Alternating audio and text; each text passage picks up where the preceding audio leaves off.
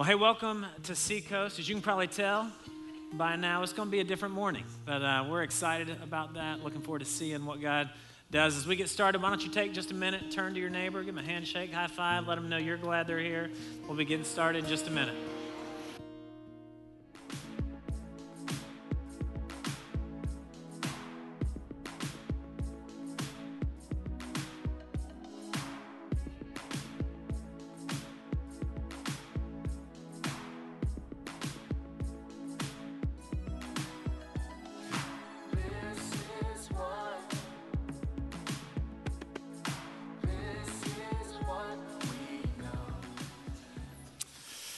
All right, well, welcome to Seacoast. My name is Josh Walters. I'm one of the pastors here at the church. So glad that you are here to worship with us this weekend. I want to welcome you if you're joining us online or in one of the venues at an offsite campus, wherever you may be. We are glad that you are here with us as well. It's a special weekend here at Seacoast, and that it is Veterans Day weekend, where we have the unique privilege as a church to set aside a moment just to honor all of those who serve. So here's what I'd like to do as we get started. Here in Mount Pleasant, across all of our campuses, if you are active duty or retired military or have served in any capacity, would you stand and remain standing for me so that we can honor you? Let's give them a hand. You got to clap like you mean it.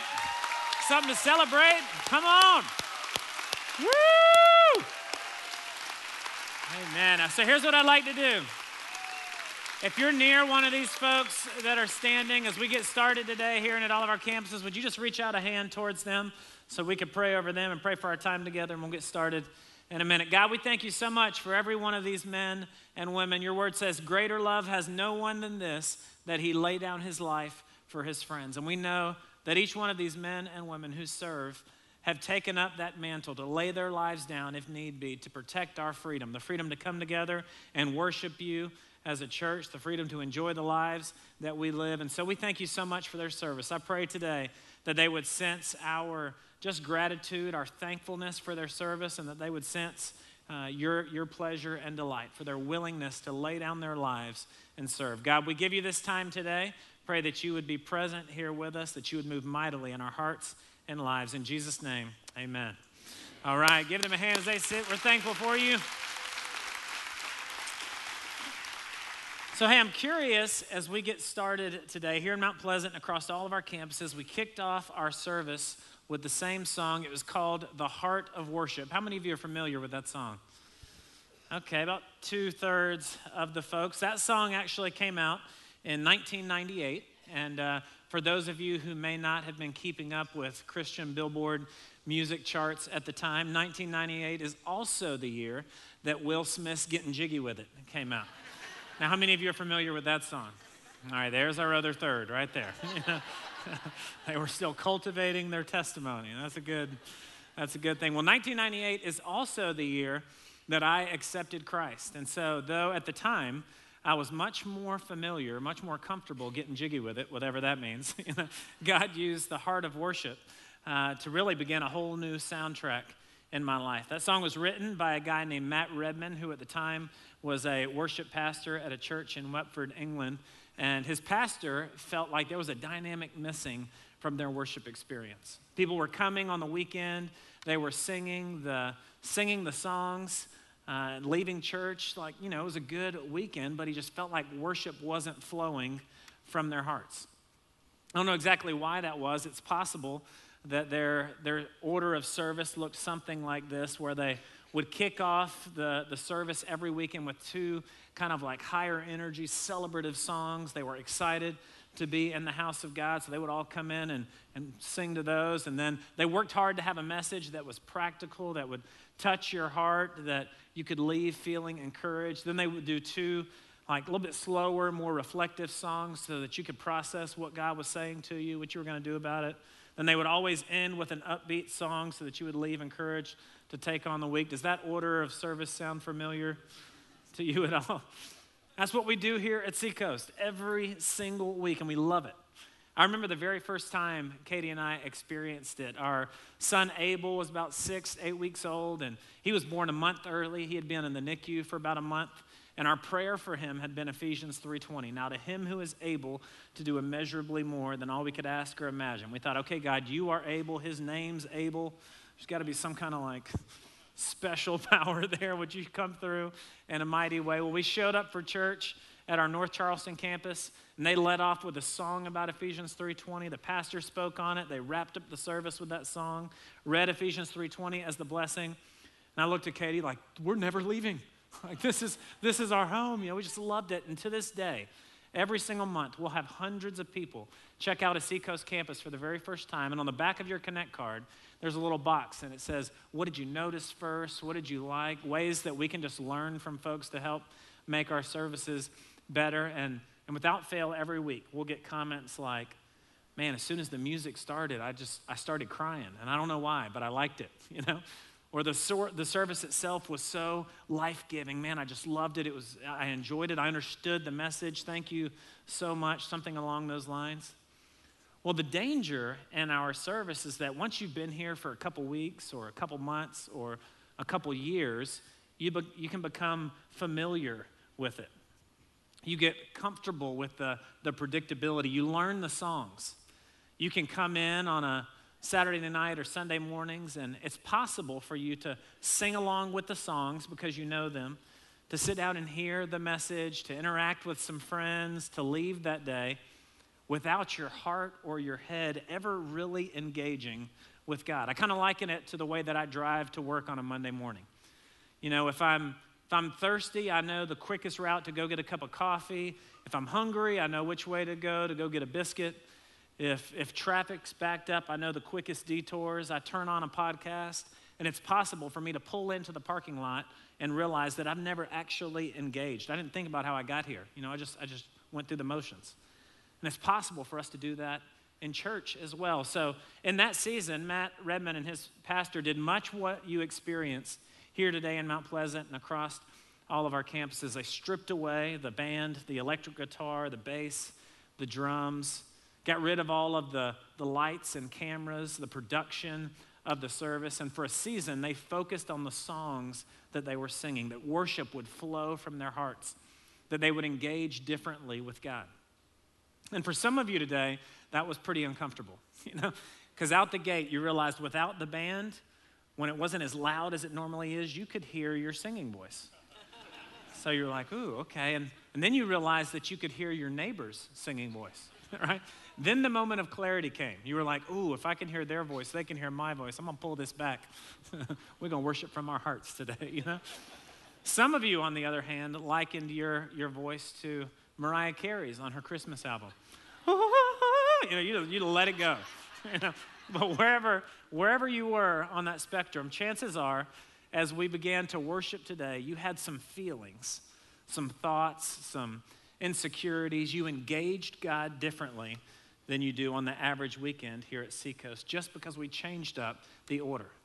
Well, throughout Scripture, the children of God were very much used to engaging God differently, changing up the order from time to time. For the last year, we've been in a series called A Year in the Word, where we're reading through the Bible together. We've given out reading plans, and a couple times throughout the year, we've done a series within the series to address some themes in Scripture that are prevalent from that season's readings. And for the last 2 weeks, we've been in a series called So Will I, where we've been talking about worship. We've been reading through the book of Psalms together, and this week's readings had us in Psalms 120. In Psalms 120 through 134, those 15 Psalms are known as the Psalms of Ascent. 3 times a year, the children of God would go up to Jerusalem from wherever they lived in Israel. And it was in those seasons, the times of Passover, the Feast of Weeks, and the Feast of Booths, as they would go up to Jerusalem, that they would recite these Psalms of Ascent over and over and over. As I read through them this week, there was a number of patterns that emerged that just made it so interesting for me, because so much of Scripture is these character studies about these guys like Daniel and Peter and Paul, Jonah, these like epic individuals and these huge, epic stories. David and Goliath. There's a lot of history within Scripture that we can go back and read, but within the Psalms of Ascent, there's these unique patterns that emerged that just led me to question, God, why in the season where you would want to prepare their hearts and minds to worship you, what's the deal with all of the order and structure. One of the patterns is a 717 pattern. The one psalm in the middle is the only one written by King Solomon. In the first 7, there's 2 written by King David. In the back 7, there's 2 written by King David. In the front 7, David wrote Psalms 2 and 4. In the back 7, David wrote Psalms 3 and 5. So even in terms of how they're structured, there's some ascent or some going up. The name of God is mentioned 24 times in the first 7, and the name of God is mentioned 24 times in the back 7. Just the numbers within the passage, the way they're structured, it's just interesting.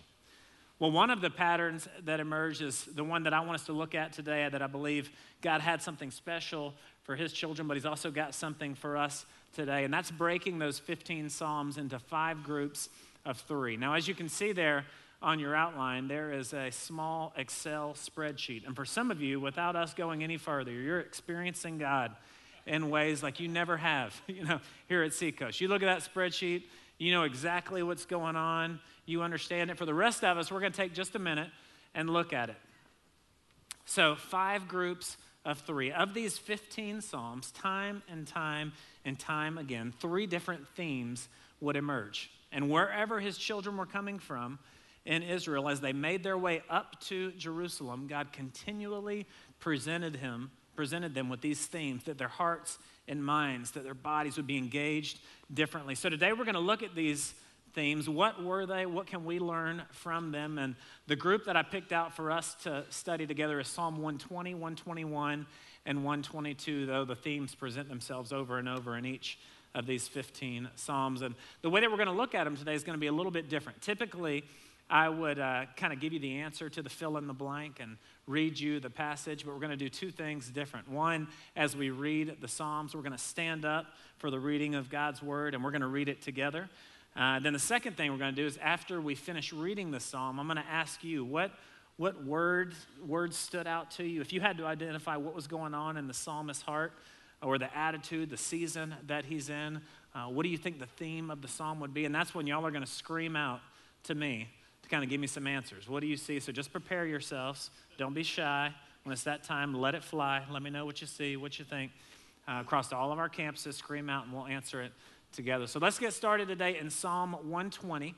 If you would, please stand and join me in the reading of God's word. It says this, Psalm 120. I call on the Lord in my distress, and he answers me. Save me, Lord, from lying lips and from deceitful tongues. What will he do to you? And what more besides, you deceitful tongue? He will punish you with a warrior's sharp arrows, with burning coals of the broom bush. Woe to me that I dwell in Meshech, that I live among the tents of Kedar.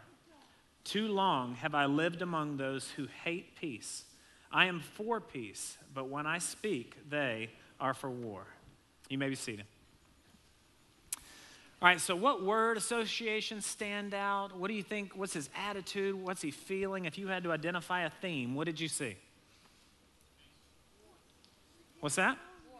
War, that's right. Lying. What else? Sadness, some distress. Over and over throughout each of these Psalms, you can write this there at the top of your outline. The theme that presents itself within each of these is pain, suffering, and hardship. Pain, suffering, and hardship. I call on the Lord in my distress. Save me, Lord, from lying lips, deceitful tongues. I'm living among those who hate peace. Man, you can just hear pain, suffering, hardship over and over. It's so interesting to me that for the children of God, on their first step in this journey up to Jerusalem to experience the presence of God, he would say, hey, I want you to go back to the seasons of pain, suffering, and hardship. When was the time when you felt helpless, when you felt lonely, when you felt defeated? And don't just remember the details or the circumstances of the season, but I want you to remember how it made you feel, that your heart might engage differently. Do you remember the last time you went through a season of pain or suffering of some kind? If you were to close your eyes and just think about it, man, I've got a couple memories that as I think about, man, they can just stir my heart and bring about emotion quickly. By the time this year is over, 2017 will have proven to be a year of pain and suffering and hardship in my life. You've heard me talk a number of times about my dad. 8-9 months ago, he was diagnosed with brain cancer, then had a brain biopsy, which led to brain damage. And since that time, he's been through 20 some odd sessions of radiation, which has had a number of complications on his body. And to this point, he doesn't appear to be progressing well. A couple weeks ago, I was tucking my 6-year-old Asher into bed. And earlier this year, Katie's great-grandpa passed away. He was 94, had just met his 18th grandchild, had lived a full life. And Asher asked me, he said, "Dad, how come when Papa Poozy passed away, I wasn't very sad? But if Peepaw passes away, I'm going to be very sad." So there we are tucking him in, and it was like, oh my gosh. He's realizing there's a difference between a man who's lived a full life, walked with God for a long time, who's going home to be with the Lord, and this man who's his hero that's facing death. And here Asher is like pre-grieving, His heart's engaged, and he's not knowing how to process. And the easy thing for me in that moment was to be like, "Buddy, Peepaw's still alive. Hey, we're praying in faith that God can heal him." Remember, our theme for the summer was best summer yet. And what would the best summer look like? It would look like God resurrecting Peepaw. And we're believing he could do it. The easier place for me to go is one of hope and positivity and celebration. But what kind of disconnect would he experience if I didn't let him feel the sadness and pain that he was asking me about in that moment? In just a few weeks, my parents are going to move in with us for a while. Anytime the kids are around Peepaw, they have no boundaries. They climb all over him, and I think it forces him to be alert just because they're climbing all over him, showing him things, talking to him, and hugging on him. We just want to be together as a family for a while. But what's unique about him moving in is that he's not just moving into the guest room to sleep in a bed. He's going to be moving in a hospital bed. And for a while, whenever we go to their house once or twice a week, every couple weeks, we're there for a day or two. And so they don't see or necessarily realize that people do everything for Peepaw, feeding him, dressing him, caring for them. And so when he moves in and he's in that bed and they get to see that all day, every day, there's going to be a different kind of emotion that they experience. Can you imagine what it would be like if, as their father, I didn't allow them to process what was going on in their hearts, the emotions that they were having, with the reality of what was going on in our home? Man, there would just be a disconnect if I was pumping positivity and faith, which I have and we hold on to. But man, it doesn't dismiss the sadness and the pain that we feel. Well, I think that's much what God was asking of his children as they went up to worship him in Jerusalem. He said, "Hey, I want you to remember where you were when you first encountered me. I want you to remember those seasons of pain and hardship. I want to allow your heart to be moved. Don't just dismiss those moments as you come into my presence. Remember the pain. Allow your heart to be moved that you might enter my presence differently." But he didn't just leave them there in Psalm 120. He went on to Psalm 121 to show them the second theme. So please stand with me as we read Psalm 121 together. I'll tell you one of the interesting things about us standing up to read these. I would never say anything on a weekend, but every service, every weekend, we've got a handful of sleepers. And so by standing up to read his word, I am throwing off your church game. You're having a quiet time with the Lord. Right? So you're going to have to do that at the house, right? All right, Psalm 121.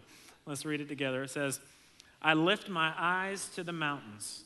Where does my help come from? My help comes from the Lord, the maker of heaven and earth. He will not let your foot slip. He who watches over you will not slumber. Indeed, he who watches over Israel will neither slumber nor sleep. The Lord watches over you.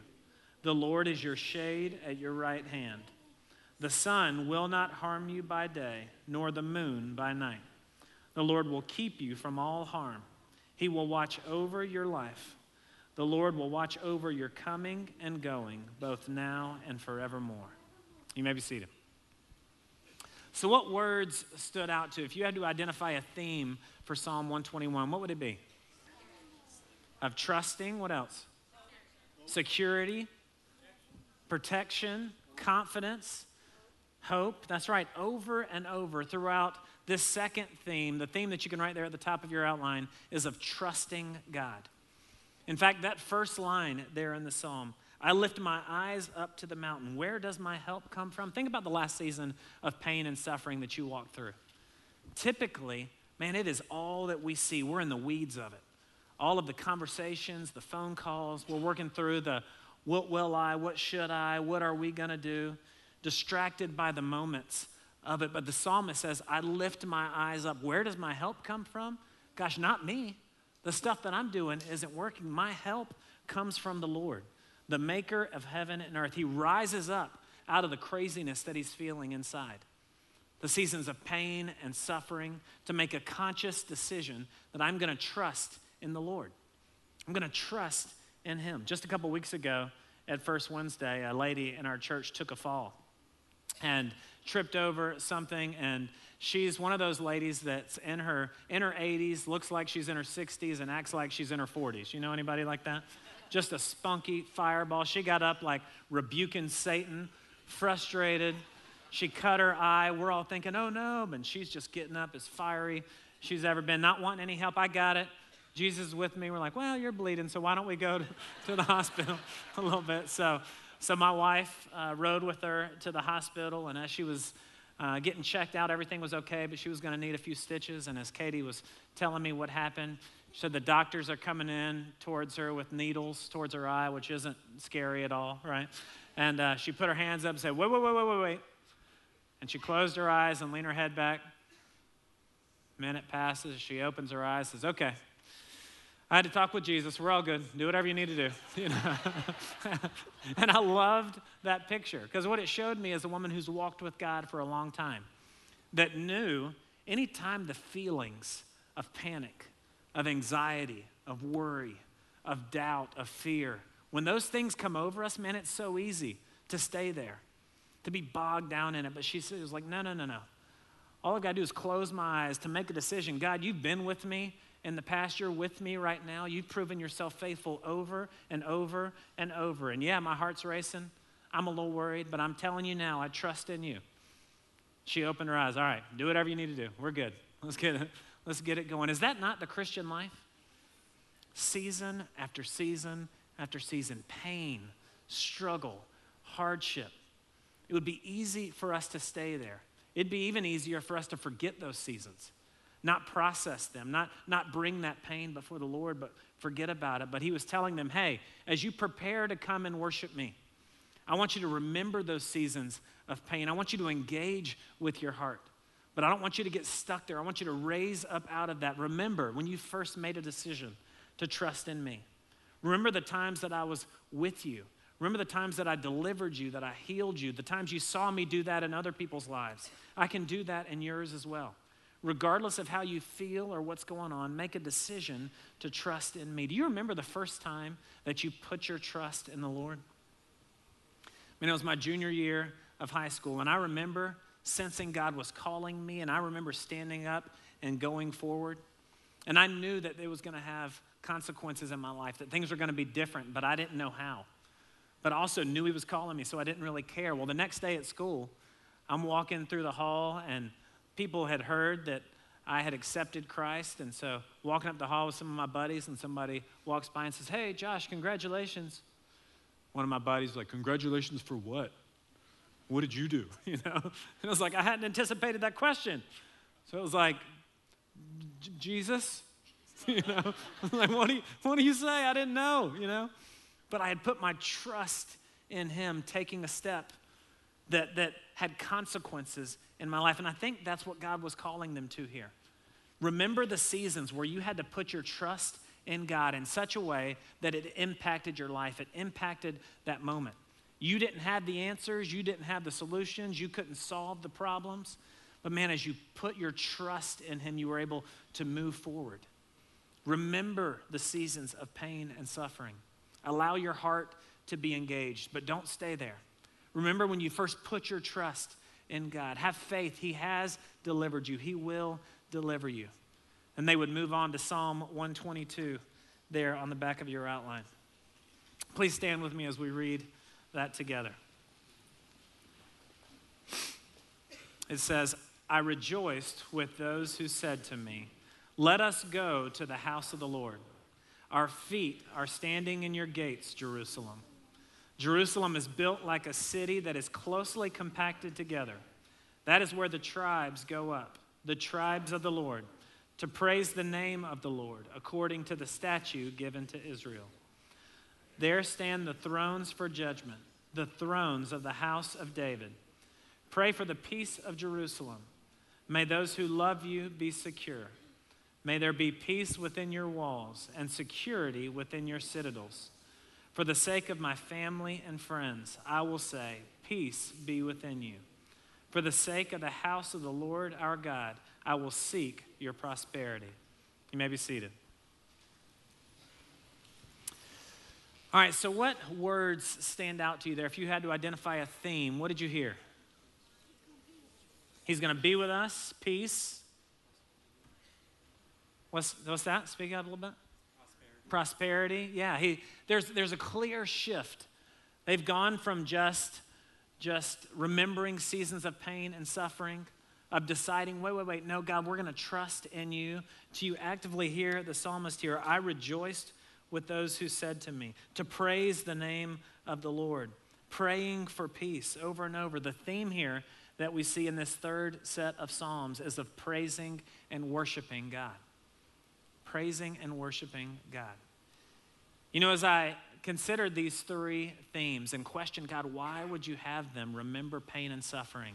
Go back to when they trusted in you, and out of that praising and worshiping you, I evaluated my own worship of God on any given weekend here at Seacoast. And unless I'm actively going through a season of pain and suffering, man, I'm not going there. Unless I'm in a season or in a moment where I'm having to trust God with some kind of decision, I'm not necessarily there. My tendency on any given weekend is to come in and begin in this theme number 3, just praising and worshiping God.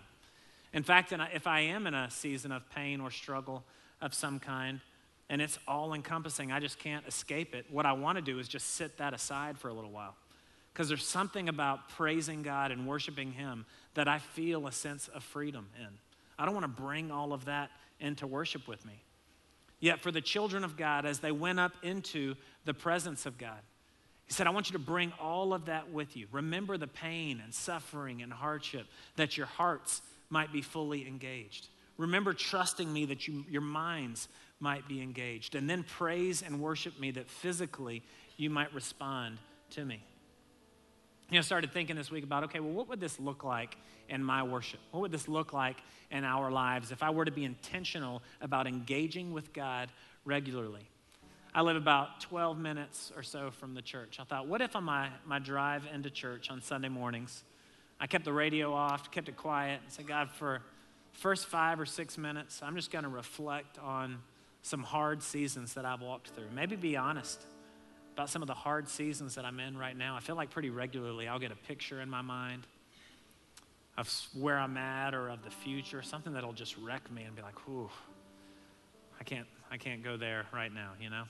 Just be honest about the pain and suffering I'm in, seasons of hopelessness or helplessness, yet be reminded of God's faithfulness, that He's always been with me, that He's shown up in the past, He's going to show up now. And then after 5 or 6 minutes, I shift to a place of trust, remembering the times that I've had to put my trust in the Lord. When I didn't know what the outcome was going to be, I didn't know how the bill was going to get paid, I didn't know where the food, the groceries were going to come from, the times where we trusted in God and He provided. So that when I showed up here to worship for that third theme, man, my heart was prepared, my mind was engaged. I was talking with my wife about this, and she said, well, that would work great for you, Josh, because you drive to church alone. But I'm in the car with 6 kids. There is no peace, no quiet, for me. I said, okay, let's come up with another plan. What if you're not getting up on Sunday morning, rushing out to school or work? What if you got up a little early and your worship service didn't begin when you walked through these doors, but it began maybe at your dining room table or on the couch with your Bible and a journal, and you were to reflect on those same themes? You know, I've heard it said in the past, guys will say, I don't need to get ready, I stay ready. You ever heard that? I don't even really know what that means, but as a man, I'm like, yeah, we do. Whatever that is, I like it though, you know? Well, for the children of God, they had to go up to Jerusalem to experience the presence of God. But on this side of the cross, for every believer, his Spirit has been given to you, sealed in us, the Bible says, as a deposit, guaranteeing what is to come, that he's coming back for us. And the gift of his Holy Spirit is what marks us as his, that we belong to him. We don't have to come to this church to experience his presence. We carry it with us everywhere we go. Church, I can't help but think, what would it look like for us to be a people who are familiar with where we came from, to identify our pain, our suffering, our hardship, to remember what it was like for us to trust in him, to regularly, wherever we were, know that we don't have to get ready, we stay ready. We can jump into worshiping God wherever we are. Because, man, the work that he's done in our lives is so fresh. Our need for him is so tangible. Church, he doesn't want your hands. He wants your heart. And if we're going to engage with him in worship, if we're going to come back to the heart of worship, then, man, we just have to own that. We have to remember where he's taken us from. Trust in him. I think it's one of the reasons Scripture says if anyone would come after him, he has to take up his cross daily. We've got to trust in him. And out of that, worship together. Let's pray. God, we thank you so much for these Psalms of Ascent. I praise you, God, for the order, and I thank you for your attention to our tendencies. God, that it's so natural for us to show up with the best of intentions and fail to fully engage. So God, I pray that as we continue to worship today, may you stir something in our hearts. God, would you be present in our minds for the places that even today we may need to make a conscious decision to trust in you. That as we continue to worship, God, that all of us would be fully present worshiping you, God, for you are worthy. God, we thank you so much for this time. In Jesus' name, amen.